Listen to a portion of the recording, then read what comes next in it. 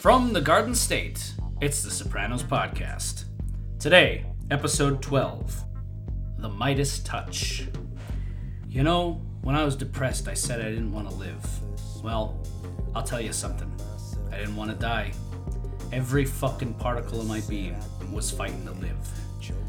That's a quote by Tony Soprano in a scene with Dr. Melfi in the episode Isabella from season 1 of The Sopranos, written by Robin Green and Mitchell Burgess, and directed by Alan Coulter. Guys, I'm going to come out right out of the gate with this statement. This is possibly my favorite episode in season 1, and it might be an all-time Sopranos episode for me. Isabella. Let's go around here. Tony is fantasizing about a loving, caring woman / mother figure, and Junior is taking out a hit on his nephew. Let's go around here. First thoughts on Isabella. This is a great one. It's a stupendous episode. I'm almost tired of saying it, but they keep fucking doing it. So I have to come back and... My wife says that to me all the time because we'll sit down to watch The Sopranos and I'll be like, oh, which one are we on? Oh, this one. This one's so good. And it's like literally every time. The other joy for me is... part of the joy of doing this podcast with you guys is that talking to you about it and hearing your insights is, I think, closest to the joy that you can't duplicate of watching it again for the first time. Because we're seeing it through each other's eyes. And throughout this season, you both have shared fascinating insights into what Tony is looking for, the mother figure imagery, a caring, loving woman, a woman who is going to make his pain go away in some sense. We've also talked about Tony just being just around the corner from happiness in a way. And what happens in this episode when he's in a deeply depressed state is he just glimpses it. He just can almost touch it and then it's gone. That said, this episode is also structured in many ways around kind of an unreality and reality coexisting. The episode also upends the reality of the show. Yeah. Tony starts off in this depressed state, kind of living death. Junior wants to do the murder in order to actualize himself and make him, to solidify his position as boss. It has the ironic effect of revitalizing Tony and condemning Junior, I think, to his fate. So there's so much plot, but also so much great imagery as we're digging deeper into Tony's even unconscious desires. And it did add up to a tremendous 1 hour. And I want to get into also why this isn't the last episode of the season. I think it's because Tony isn't ready to see the real villain yet. It's an impeccably written episode. Yes. I think this script is outrageously good, and this is on a show where most of the scripts are already outrageously good, so it raises the bar even higher. So it's a remarkable episode just from a writing perspective, but this episode is my favorite James Gandolfini performance of the season. It is so raw and sad and very emotional. And for me, this episode, just jumping off of what Paul said so eloquently, it's both the farthest that Tony has ever been from his happiness and his hope, and it's also the closest he's ever been to it at the same time. And the script manages to balance both those two things and put them in perspective. It's an unbelievable piece of writing. To your point, Jordan, and to expand upon it, what I messaged you guys after I watched it yesterday, and I was in tears, not just for the emotional resonance of the episode, which is profound and sad and amazing, but just as an artist, as somebody who has dedicated my life to, acting and film and the craft of storytelling. Every element of this was impeccably created. Everything, the writing and the acting, as you so perfectly pointed out, Jordan, but the production, the camera work, that I remembered from the first time I watched it. I think one of the images burned into my head was Tony stepping into the shower and then the camera just doing that slow lilt over to the left as we zoom in on him, and just the shots of the trees and the wind. Let's put a pin on that for much later. But God, it's so good. This is the peak of the craft of filmmaking and storytelling to me. This is as good as it gets. There are scenes that are real, they happen, and they're shot less realistically than shit that is a straight up hallucination. There's a scene with Carmela near the end that is shot unlike anything I've ever seen on The Sopranos, through this doorway that's sort of ajar. But that's the real scene. I actually think both scenes with Carmela earlier in the episode are hallucinations.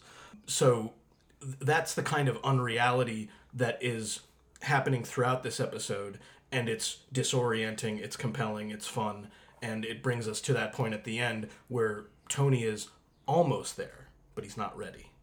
Don't even go there with the old lady. He's not ready to see what his mother is yet. Sure. This episode also reminds me of almost like a Charles Dickens-esque tale where the specter of the thing that you need to see is lurking and coming after you. But in this case, it's a beautiful woman. We opened this season with him standing before the statue of the goddess, something that's been talked a lot about, something that we reference a lot of the show. And for me, the woman Isabella is that statue has finally come to life. And because Tony has not figured out what that is, who she is, what her significance is as of yet, it literally comes to haunt him until he can figure it out. Both in this episode and in our next episode, I Dream of Jeannie Cusimano, we will talk about Tony finally being able to see the thing that's been in front of him for so long. But first he gets this sort of spectral visitor that he sort of hallucinates. You know, the medium that we're using for this is that it's a hallucinatory side effect of the drugs, is this woman he's seeing. But it might as well have just been a ghost that was sent to give him this revelation. And I think it's supposed to feel ghostly. Yeah, She's dressed in white. She's dressed in white. That restaurant they go to has just these billowing white like sheets hanging up. It's so ethereal. I remember watching this the first time I bought it. I didn't necessarily know. There are lots of clues, obviously, but I didn't know that this was necessarily a hallucination until it was revealed. Right. But there are, it's made to look that way, and it feels very ghostly. And no accident, we start the episode on a corpse. I think it's deliberately evocative of death and ghosts and spirits. We also, if I could come to a structural point, the last episode, Nobody Knows Anything, ratcheted up the tension in its last act. Big Pussy disappears. Did Paulie jump the gun? Did Pussy lam it? Tony is troubled by it. We know that Tony doesn't know that a hit has been ordered on him. But this episode, for example, doesn't start with Tony driving up to the newsstand and the two hitmen saying, I don't know, Mikey Palmisi said not in the face or something. It starts with Junior at this wake for a woman we don't know or give a shit about. Then Silvio is waxing historical about how Napoleon was a moody fuck. And Tony can't even get out of bed. It's not that The Sopranos builds tension. It's how they build tension. Yeah. And what's building the tension here is that nothing is fucking happening. B, our hero doesn't have enough pep to get out of bed and go piss. How's he going to fight these guys off? This is building the tension right from the beginning, and what will end up happening is instead the turning gyre of the episode is the second attempt at the murder, which has the opposite effect. It upends the reality again. Tony is revitalized, Junior's diminished, and the whole world changes leading into the final episode. I would love to have a conversation with Robin Green and Mitchell Burgess. Throughout this season, the way they write family dialogue is just... They nail it. Most of the great, dinner scenes that occur in season 1, the family dinner scenes, are Robin Green and Mitchell Burgess episodes. And what a great episode for them to have. I mean, I don't know how the process in the writer's room necessarily worked, but I imagine David Chase, the creator, sort of, and they all kind of get together and delegate who's going to write certain points and who's going to write certain episodes, and then David Chase kind of looks over all the scripts in the end as the creator and puts the final touches on them. But even just off the bat, what The Sopranos does best with the humor and the drama, I mean, some of this shit in even just the first funeral scene is so funny. And Junior's, I found Junior's prayer card story funny and poignant. I thought that was a sweet moment there. Thousands of dollars for Honus Wagner and jack shit for Jesus. Man, Junior is old. Yeah. Honus Wagner is a first-year 1936 Baseball Hall of Fame inductee. And it brings up the nostalgia, of course, for playing catch with Tony. Something that's striking to me is that Junior is also depressed in this episode. Oh, yeah. In the first portion, because I think some of the reality of what he's doing is hitting home. Both our hero and our villain can't face the reality of what's in front of them. Junior is just displaying different symptoms. He's emotionally a little bit labile, he can't keep food down, that sort of thing. There's a poverty in language, in our language of how we describe mental illness. Things get oversimplified. Everybody in this episode is saying that Tony is depressed, which he is, but he's been dealing with the dynamics and the stages of depression throughout the season. Where Tony is at this point is what medical professionals call anhedonia, meaning there's no joy, there's no capacity for pleasure in life. The result is no pep. Can't get out of bed. So it's important to lay that out, I think, because all we see getting any kind of traction from Tony is Isabella. But importantly, the other thing, when I first watched this episode, no idea. I totally thought she was real. It was a shock to me when the revelation came. But one of the good clues, I think, that this is something that Tony has made is how Tony acts with her. He is very intrigued by her.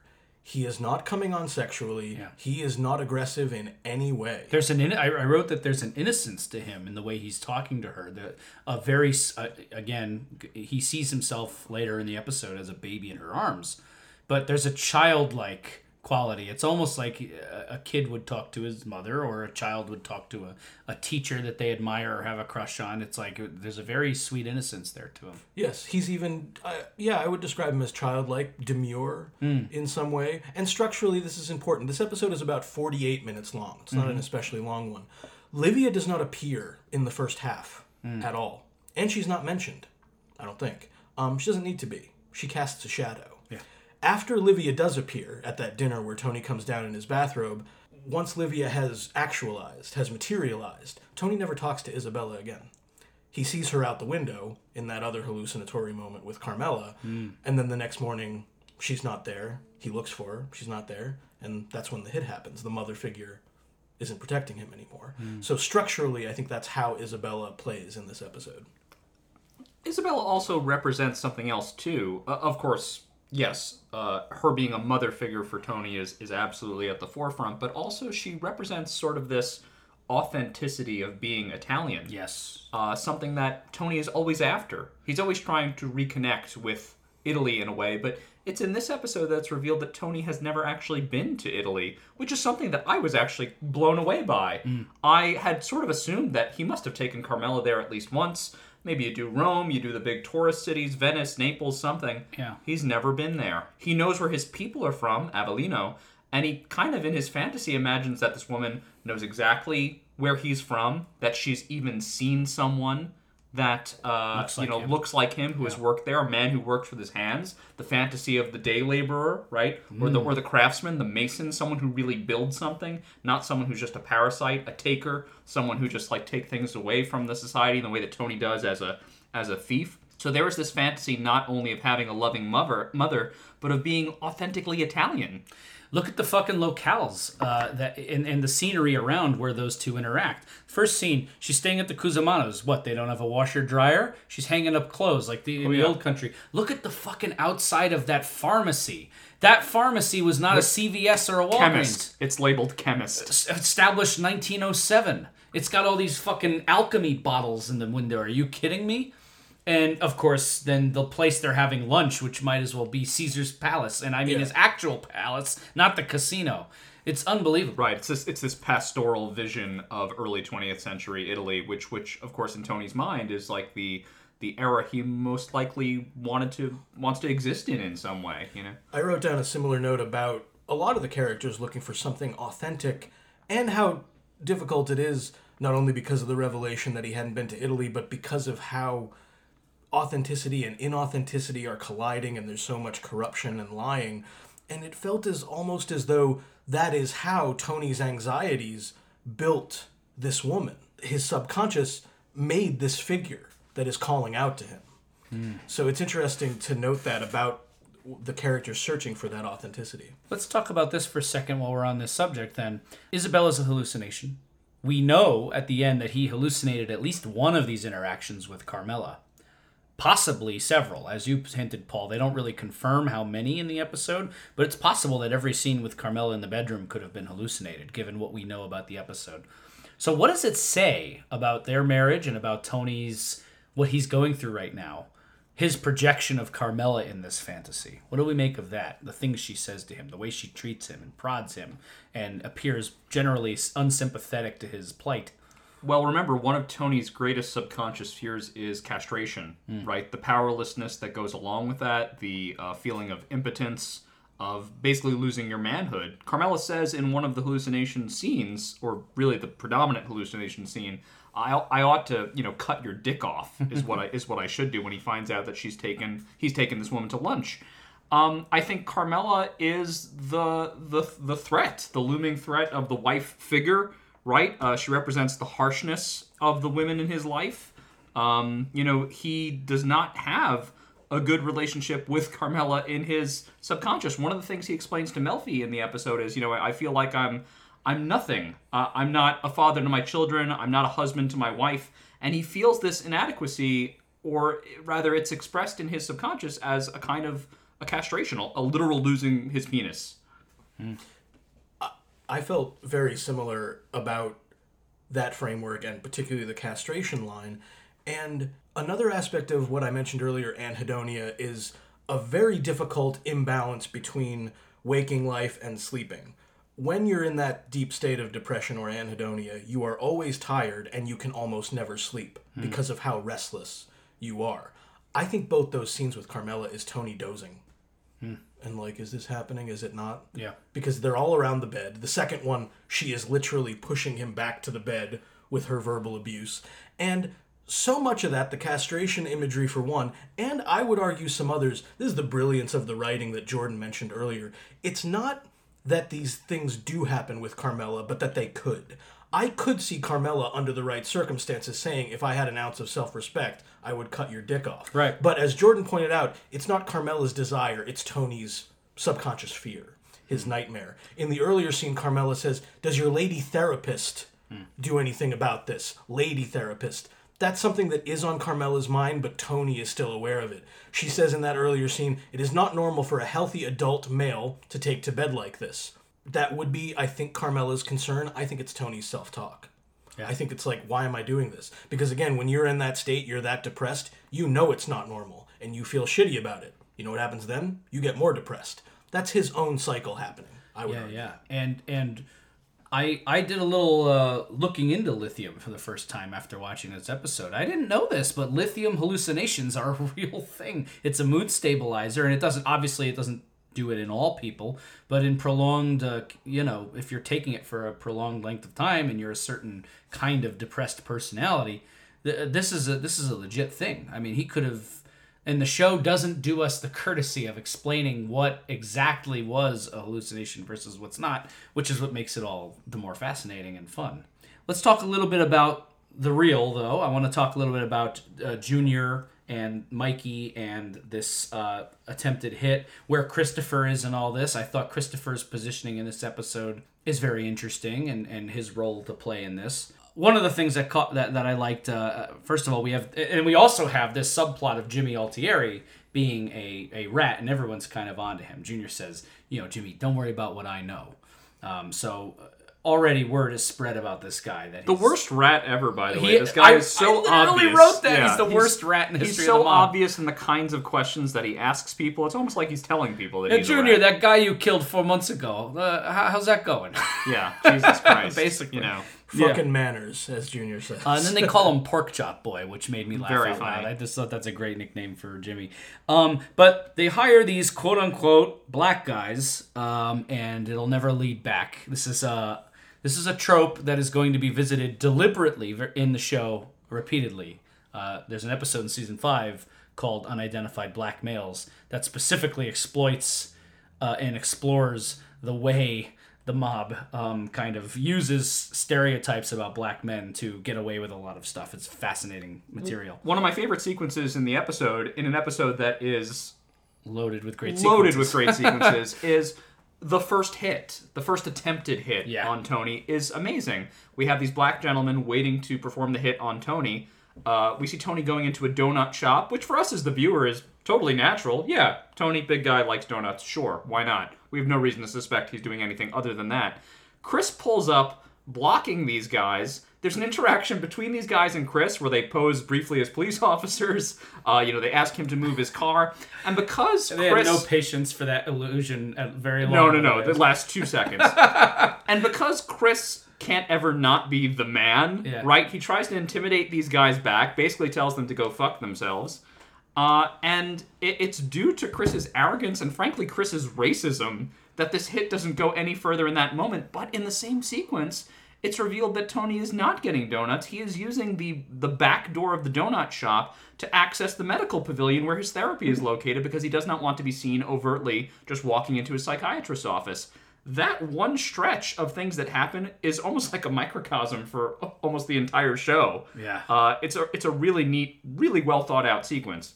That's what I was thinking, is that when we discussed episode 4, it was all based around these two worlds colliding. What happens if the guys find out Tony's having nightmares about it?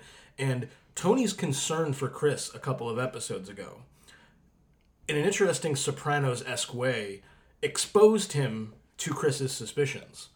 And Chris getting close enough, and this added aspect of his arrogance and racism, actually ends up going from a place where he was getting a little too close to Tony and Tony's secrets about going to therapy to actually saving Tony. And that's one of the Sopranos' ironies. It felt to me an aspect of the wind in the episode, just something that is blowing through and is totally out of our control. Do we want to talk about that now? Because that's a really big piece symbolically, I think. Yeah. So let's discuss weather in this episode. It'll come up again later when we discuss the finale, but for now, weather's playing a huge part in this episode. There is this outside force that is blowing through this episode. Multiple characters are dealing with it. The Dream Woman is also dealing with it while she struggles to set up the tent in the Cusimano's yard. What is going on with the wind in this episode? Well, first and foremost, it's, to me, just a general sign of good writing. In theory, now, we are all writers in this room, and we know that sometimes you just don't go this deep every single time just because whatever. But, when you're writing a scene, you really should know, what's the weather like on that day? Where are they? What's going on around them? What is... And then you also need to find cool ways to let what's happening around them inform the action, right? I think the wind, it kind of makes it, generally speaking, as an aesthetic, it makes it more ethereal and dreamy. It picks up as the action is getting a little bit more tumultuous. The wind on the day that the actual hit attempt happens, not the first one, but the one where Tony is kind of snapped out of it, is like so bad. The wind keeps picking up, and I don't know if it's a quote unquote symbol or for anything, but it provides a nice ethereal escalation in the world. I think there is a symbol here. I think it is Shakespearean. I think it takes its cues from that. Macbeth, The Tempest, Lear. These are all plays that have a lot of storms going on in them. The weather matches, the humor of the weather matches the humor of the character. It seems like Tony feels like he's being sort of blown around. I think that is maybe a literal manifestation of that he is caught up in a storm that is both now internal and external. I think that's part of it.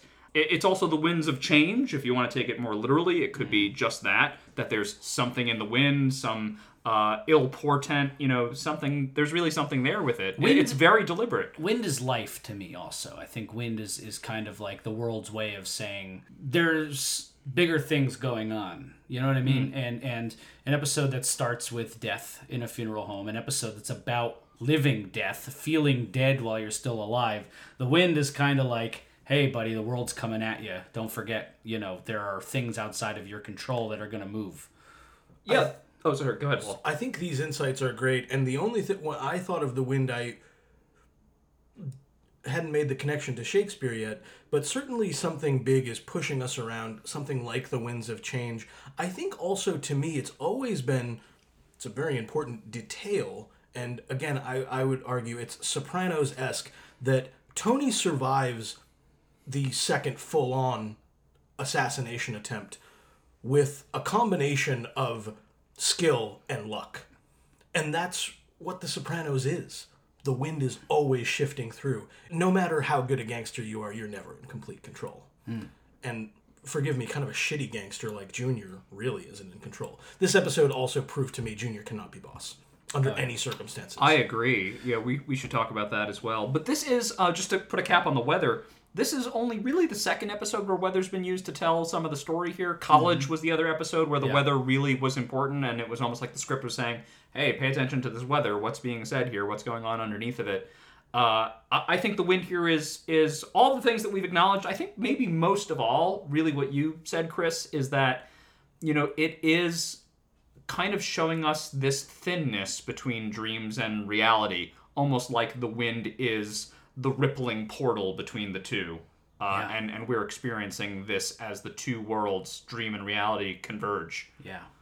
Great discussion on that, guys. I want to move this a little bit into, we're talking about Junior being boss and being gangster. First of all, let's talk about these attempted hits just on a plot level. And I want to start with this scene after talking specifically about Junior here for a moment. I want to talk about this very fun, interesting, and very telling scene where we really see Junior on full display when he's throwing up after the first failed attempt. And he's in the car with Mikey and he's vomiting. And he can't handle the fact that it didn't happen. He wanted it done. He doesn't want to think about it anymore. First and foremost, props to Robin Green, Mitchell Burgess, or if this was a David Chase being cute after they turned the script in. Somebody wrote, Junior, mince? Come on. That's fucking... It was cute. That's adorable. There's no way that's an accident. And, this second middleman, because Junior passes the order to Mikey and Chucky. Chucky finds this guy finds the black guys. That's how the mob boss insulates himself. Yeah, this guy sucks. What's his name? Donnie? Dante. Was it Donnie? I think we called Donnie at one point. Yeah, I think you're right. It was Donnie. Sorry, excuse me. Yeah, Donnie. And, he sucks. He's like some street-level punk that, clearly, he's probably not even Italian. He's probably just some guy that they know that hired these two black guys. And, Junior has him killed just because he doesn't, one offhand comment, and Junior just says, I don't like it. Next he'll be talking about me. Insecurity. That's it. Hesh says it in episode 1. The man is driven in toto by insecurity, and it's on full display here. He just kills this guy. And that's not to say the hit would have gone off perfectly if he had left this guy alive. It probably would have, the exact same thing would have happened. But, it's very telling of Junior's style. And then just kind of I love that shot of the car driving by and you just see his glasses and his hat looking out the car window as they drive past the victim. It's pathetic. It's strange. It's a funny, weird scene. But it points to, I think, what Junior is going through in this episode, wherein it leads him to the realization that he's been duped. He's been used by two Sopranos, not for his own ends, but for theirs.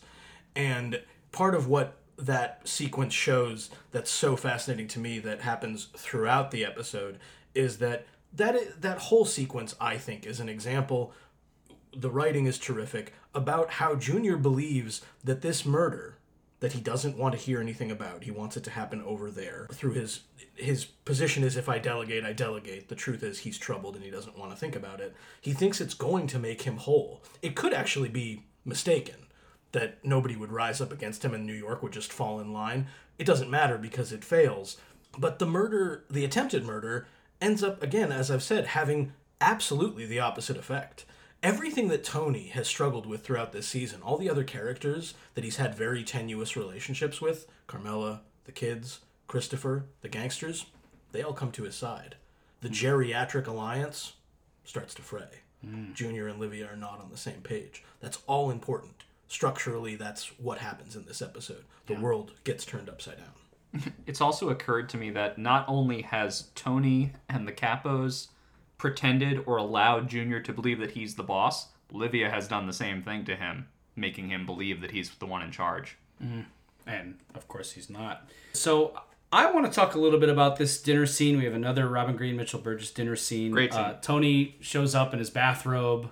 Livia comments on his breath. Talks about, yet again, they've peppered these inferences from Livia. We're past spoiler territory. There's going to be an attempt on Tony's life in this episode. And she's talking yet again about a family that, the 3 children were shot and the house was set on fire. Which, I mean, yes. Livia has 3 children. So there's kind of an interesting little parallel there.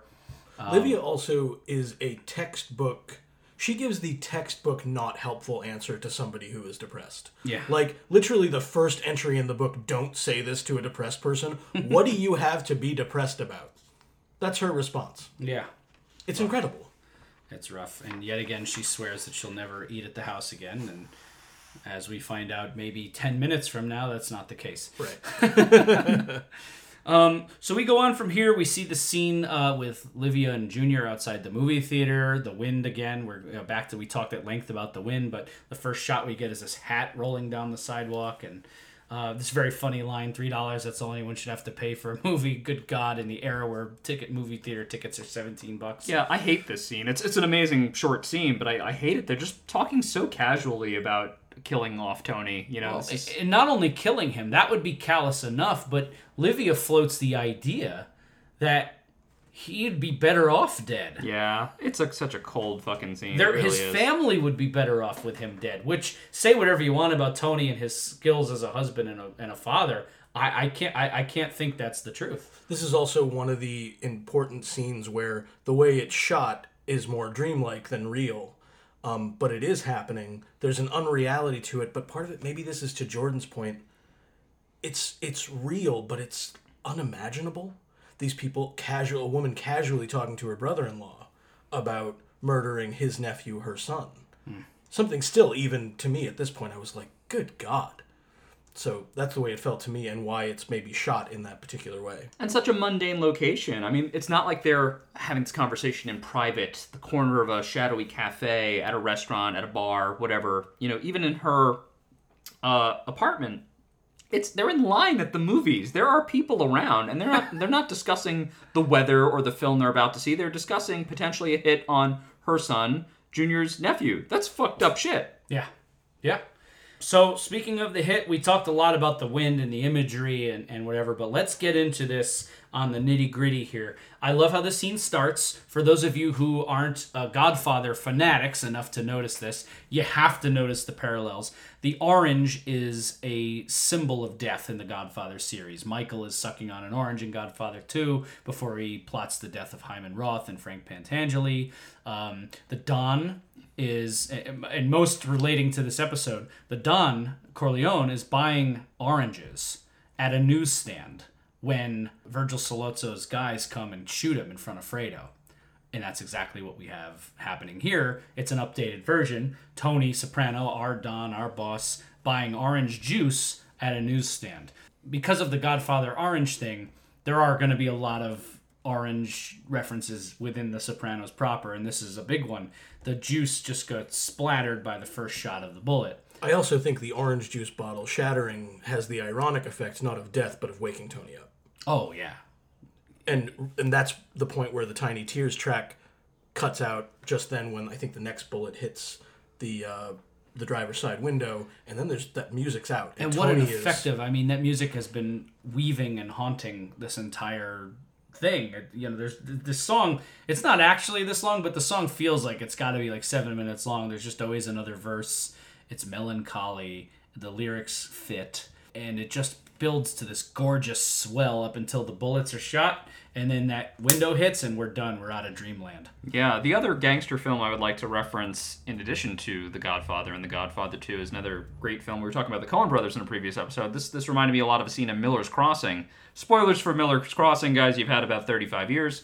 You know, the hitmen come for Albert Finney's character, and he's able to turn what would be a hit, probably an easy hit on him. He's initially unarmed in that scene. In fact, he's sleeping in bed. Turns it into an outrageous success in that film in which one man fends off everybody else. Similarly, in this scene, Tony turns off what should be an easy hit on his life. He's starting off armed with a bottle of orange juice, and he expertly takes out 2 assassins with handguns at close range while in the car and sort of encumbered.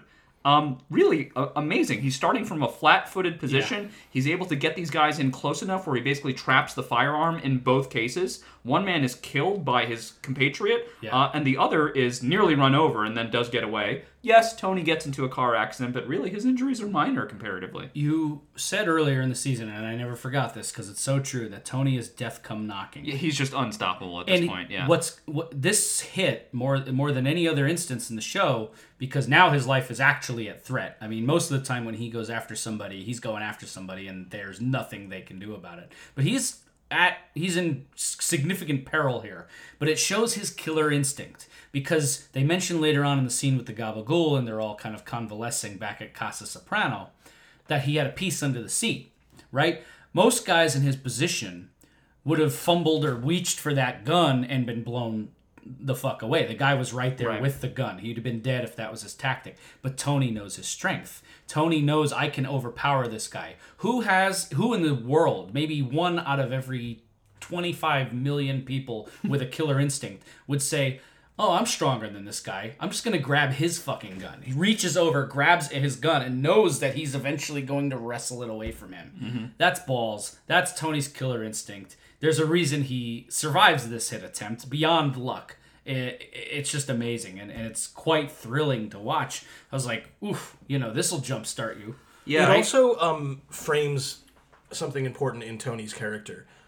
Tony, in the early goings, when he's talking to Chris, says, I don't even know if Jimmy is the one who flipped anymore. I don't know nothing no more. And he describes his symptoms of anhedonia to Melfi. Nothing. Dead. So not only does he react, and the killer instinct kicks in and serves him well, he survives. And as Jordan said, yes, he gets into the accident, but think of the first half, I don't know nothing no more, and then think of where Tony is in that scene in the hospital afterwards. Completely centered. He's back to his old self. First, he's cantankerous, so we know he's all right. He's funny. Well, yeah, his AJ. First line in that scene is that gas mileage joke. Yeah, it's great. And when Carmela, I think just making a little noise, frankly, in her Carmela way about this life, says to him, I want those kids to have a father. Tony says, they got one. Me. Tony Soprano, and all that comes with it. The world has turned upside down. But this hit has, again, brought him back to life. Yeah, he said earlier, I'm not a husband, I'm not a father. Now he is the husband and the father, and he's making the decision. He's taken the reins again. Right. Tony makes this allusion to the myth of King Midas in therapy. He says, I'm like King Midas in reverse. Everything I touch turns to shit. Of course, in the real myth, Midas was blessed/cursed. Everything he touched turned to gold. Until he eventually rid himself of that same curse. I think, or rather I would posit, that everything Tony touches withers and dies in some way. So it's not gold, but rather death that Tony spreads. And I think that kind of consolidates this idea of Tony as a literal personification of death. There's also a nice, maybe a sideways reference, maybe I'm reading too much into it, but the earliest story we have of Hercules or Heracles is that his mother, quote unquote, Hera, sends 2 cobras to attack him in his crib, and he strangles both of them, foiling the mother's plan. Doesn't that feel like Livia to you? Are not the 2 black male assassins in this almost like the serpents that are sent after Hercules? Wow. The baby foiling that in his own crib. By hand. Yeah, by hand. It's literally strangling these guns as if they are serpents. And I think, it's not the Midas touch, and that's not exactly the same myth, but there is something mythological about Tony where he has this place in his own story that is beyond normal human ability. That's going to come back again, by the way. We're going to put a pin on that for future seasons. But such a great point, Jordan. Let's talk for a minute about this FBI offer. Agent Harris comes in. Tony's ear's been disfigured, as Livia did. Can he hear out of that ear? Your ear, it's disfigured. First thing out of her mouth. But no, Agent Harris comes to visit the hospital. Tony obviously does the omerta thing, the gangster thing. Nope, go away. It was a carjacking. He yells at him, get the hell out of here. You're upsetting my wife. More upsetting him, it seems. But, Agent Harris, this is not the first time we've seen him. At this point, we don't know. Is Tony going to face an indictment? Harris is right in a way and wrong in a way. I think he's underestimating Tony's chances of survival on the streets, but at the same time, Harris is putting the screws here. What do we think of this FBI offer and how Tony responds to it and how Carmela responds to it? Sorry, go ahead. Sorry, not much is what I think of it. I think it comes at this time to perhaps bring back the FBI's presence and the question of the indictments, which are referenced earlier in the episode, and to give Tony a possible out, which he comes not close to taking. And when I say that Carmela is making noise, this is part of Carmela's character, that it's not that she, of course she cares, and of course she's terrified that this happened and that Tony was almost killed, but she's going to come back to center, as the other characters do. They're all there with him at the house. This might be a controversial opinion, but my thinking is that if Tony decided here, yeah, you know what, I'm in big trouble, I better go into witness protection. Carmela, this is an interesting thing. I think Carmela would absolutely go with him. I also think she would hate that. As much as she's kind of encouraging it, I don't know. Is she maybe just testing in a way to see that he's going to fight for it? What is this here? Because I don't think Carmela would be happy in the witness protection lifestyle. No. These comical things Tony's talking about, like growing up in Utah, having a rattlesnake ranch, tomatoes that have no taste. These are very funny images, but I also don't think Carmela would very much like that. And lifestyle. She calls him a prick, but maybe his mentioning that is part of why it peters out. She knows he's right. Right. I don't think Carmela has any intention of ever even allowing Tony to enter the witness protection program. What do you want to be, Mike Smith, living in Utah, selling Indian relics by the side of the road? Yeah. She would never accept that kind of life. Does Carmela love Tony? Yes, I think of course she does. But I think also, I'm going to give her more credit here, I think she loves everything that Tony is, everything about Tony, and that includes his gangsterism, and it includes the life. What do I make of the FBI's presence in this scene? I love that they're there because it gives Tony an opportunity to say fuck you to them. Yeah. This is him claiming his life back. This is a very empowering episode for Tony Soprano. We see him at his bottom and at his top. After this hit, he's got that old panache back, right? It's like he re-chooses his own life. And that is the key to averting this suicidal depression that he has, is choosing his happiness and choosing his life and saying, you know what, this is part of what I am. My kids have a father. I'm Tony Soprano. I'm a gangster. It's who I am. It's what I do. And that scene in the hospital when he's first recovering is, frankly, triumphant. And it's so ironic, too, that he's turning down the government because I think that attitude is the most American thing. Oh, yeah. Yeah. Listen, the most American that Captain America ever is, literally a character called Captain America, is when he's saying fuck you to the big federal government and those agencies and kind of doing his own thing as a rugged individualist, right? Yeah. That's the idea. Mm-hmm. We're going to come back to that very soon. Let's talk. We have this very funny scene between Junior and Livia where they're like, what the fuck do we do? This totally shit the bed twice. So funny. This great scene. And Livia has quite a telling line here. We want to talk about Freud and subtext. My son got shot, and he got away. And then they have to go and put on a show, more stories. And they're terrified. Oh, you can feel their fear, particularly Junior. Livia's probably a little too savvy to be too afraid. Now she has to start plotting. How do I get out of this? Because she knows it's coming back on her. Oh, and it's immediate. She sees Meadow. God, I mean... Yeah. Who's that? Who are you? Who's that? Yeah. Oh, so good. And Junior's looking over like, you fuck. And then we get another great scene between Junior and Livia shortly after, where Junior is like, what the fuck was that? Yeah, so many funny lines here. Knock, I could have been in the nude. Fuck your slipper. Fuck your slipper. Junior Soprano. I want a poster of Junior Soprano with the quote, fuck your slipper. The important point there in that scene is that I think even if it's just a dawning realization, Junior realizes. And not an accidental parallel here I'm about to point out. When Tony calls out Livia in the episode Down Neck, if you had been born after those feminists, you'd have been the real gangster. Mm-hmm. She gives him the big smug, I don't know what you're talking about, right? Same line, different delivery, but same line to Junior. Junior calls her out. Nice timing, right after the move on your son goes down the toilet.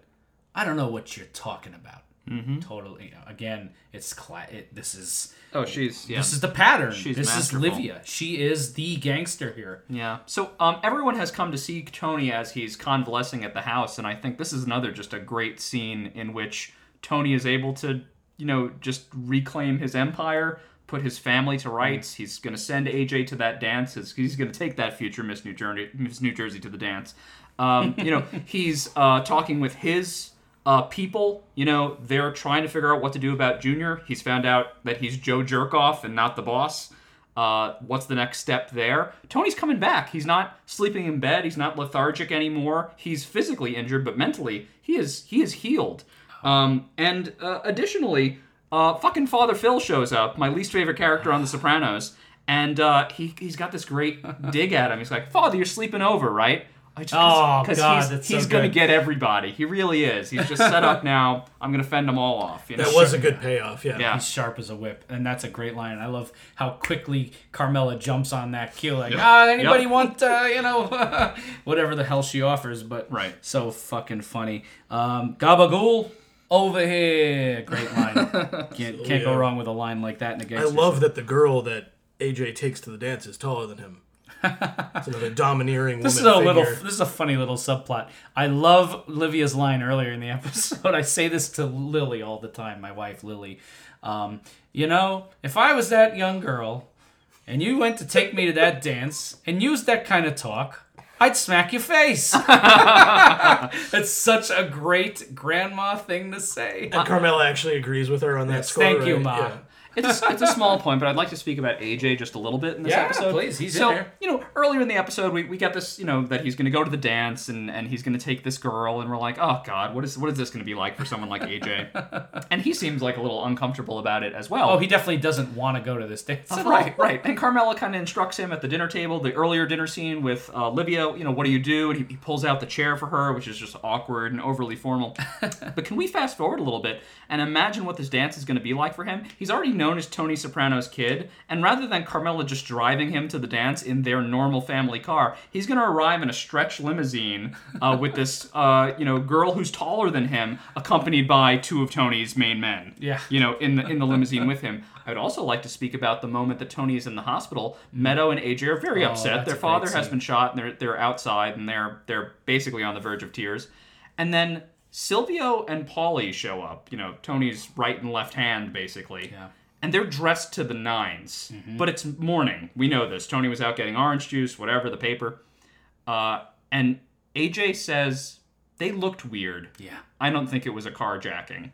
We now know that AJ has processed that his father is some big higher up guy in the mob. He has had that truth revealed to him. But this is just another physical, undeniable example. Here are these guys showing up dressed to the nines to see to the boss while he is recovering. What are they going to do about it? Yeah. Two thoughts on that. One, first of all, if there's ever an attempted murder on me, please send Paul and Sil my way. Those are the two guys I'd want at my side to protect me going forward. Just sycophantic enough to kind of suck up and do what you want, but dangerous enough to get to do to do the job.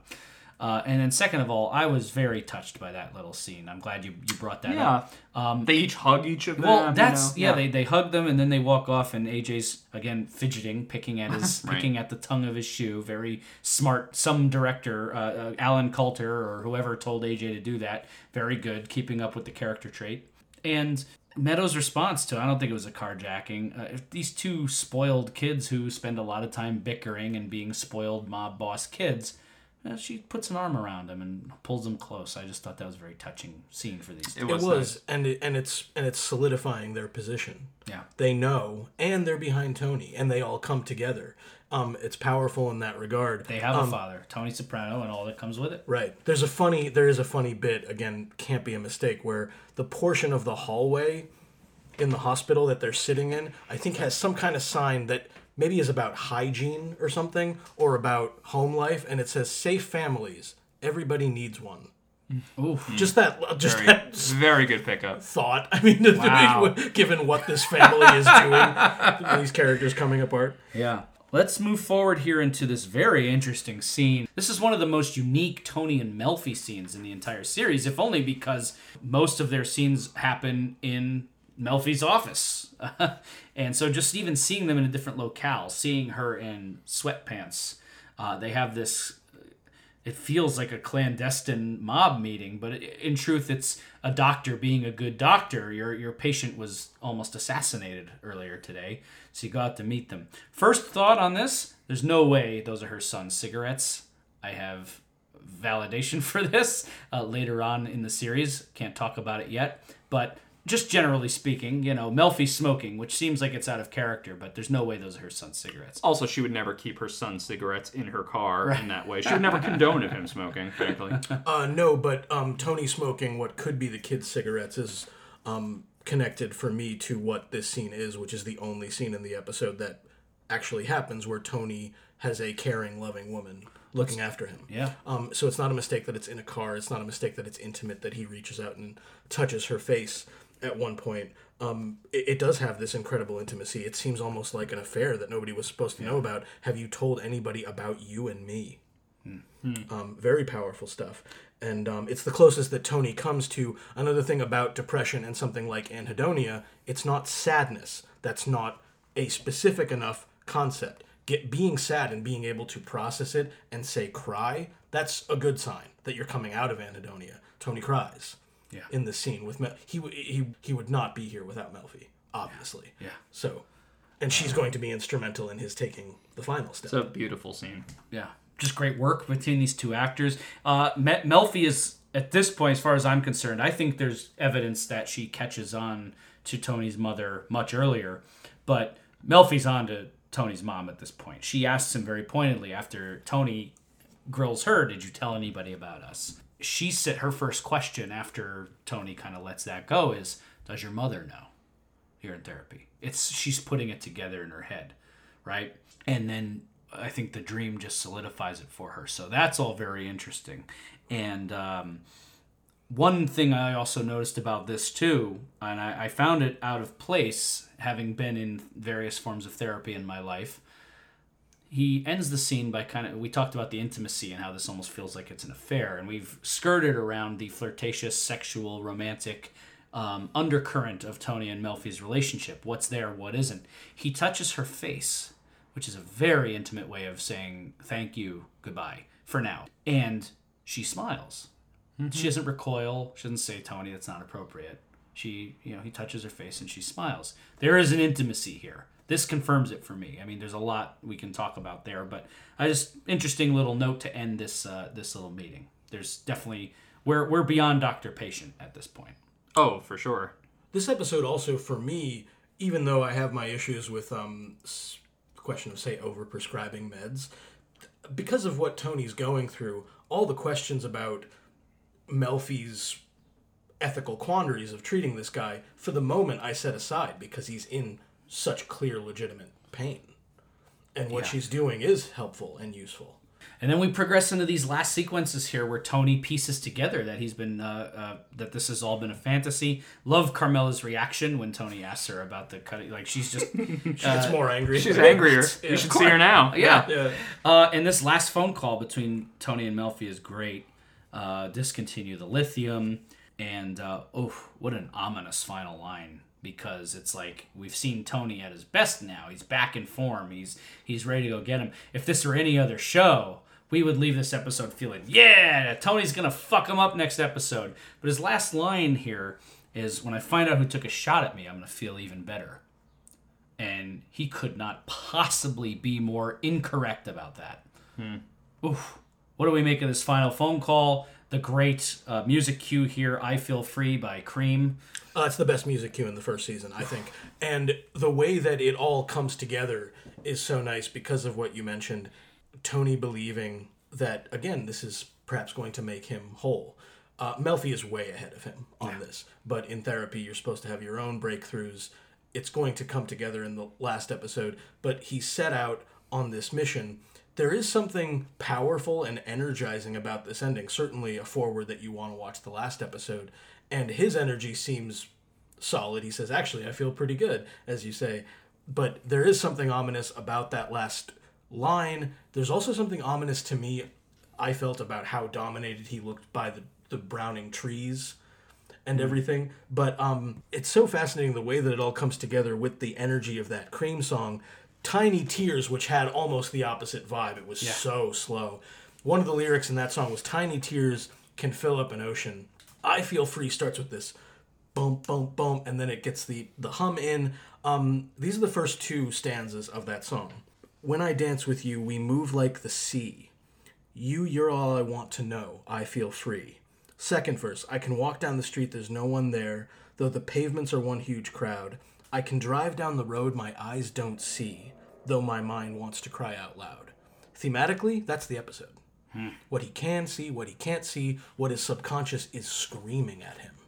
And that's why there's still work to do, because we have yet to not reveal the enemy. The hero has to see it, which is how the psychiatric framework of the first season is going to stay so important in the last episode. Any final thoughts, guys, on Isabella? What a great hour! I mean, this is already probably one of our longer episodes, and I feel like I could go for another at least half hour on this one. But any final thoughts on Isabella? Points we didn't get to, questions.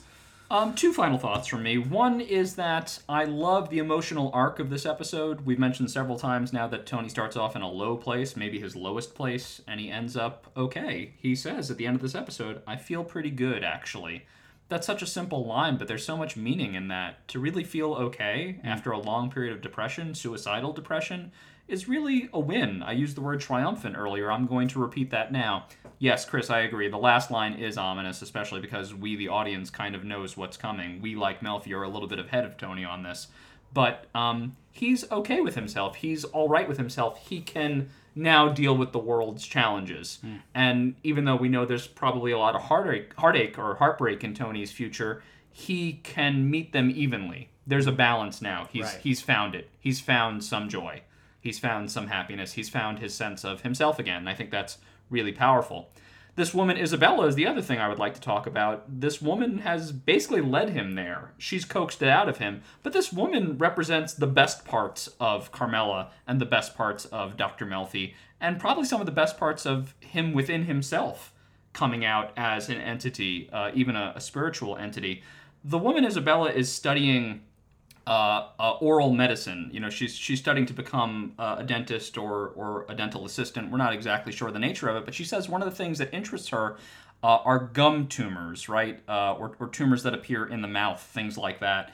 And I think that's a very light symbol there for this thing that is stuck in your mouth that needs to be removed, this thing that needs to be said. Tumors need to be cut out. Cancer needs to be removed. Things that prevent you from speaking truth are important. I think this is a woman who is here to deliver the truth to Tony. Paul acknowledged in therapy you need to have your own breakthroughs. I think this woman is the representation of his breakthrough. If I could end very briefly where Jordan began with a shout out to Jimmy Gandolfini. Yeah. Who deserves a shout out for almost any moment that he's on screen, particularly because I will say I've been pretty close to or in the state that Tony is in early in this episode. As have I, yeah. And you really need a first-rate actor to get it right. And he nailed it.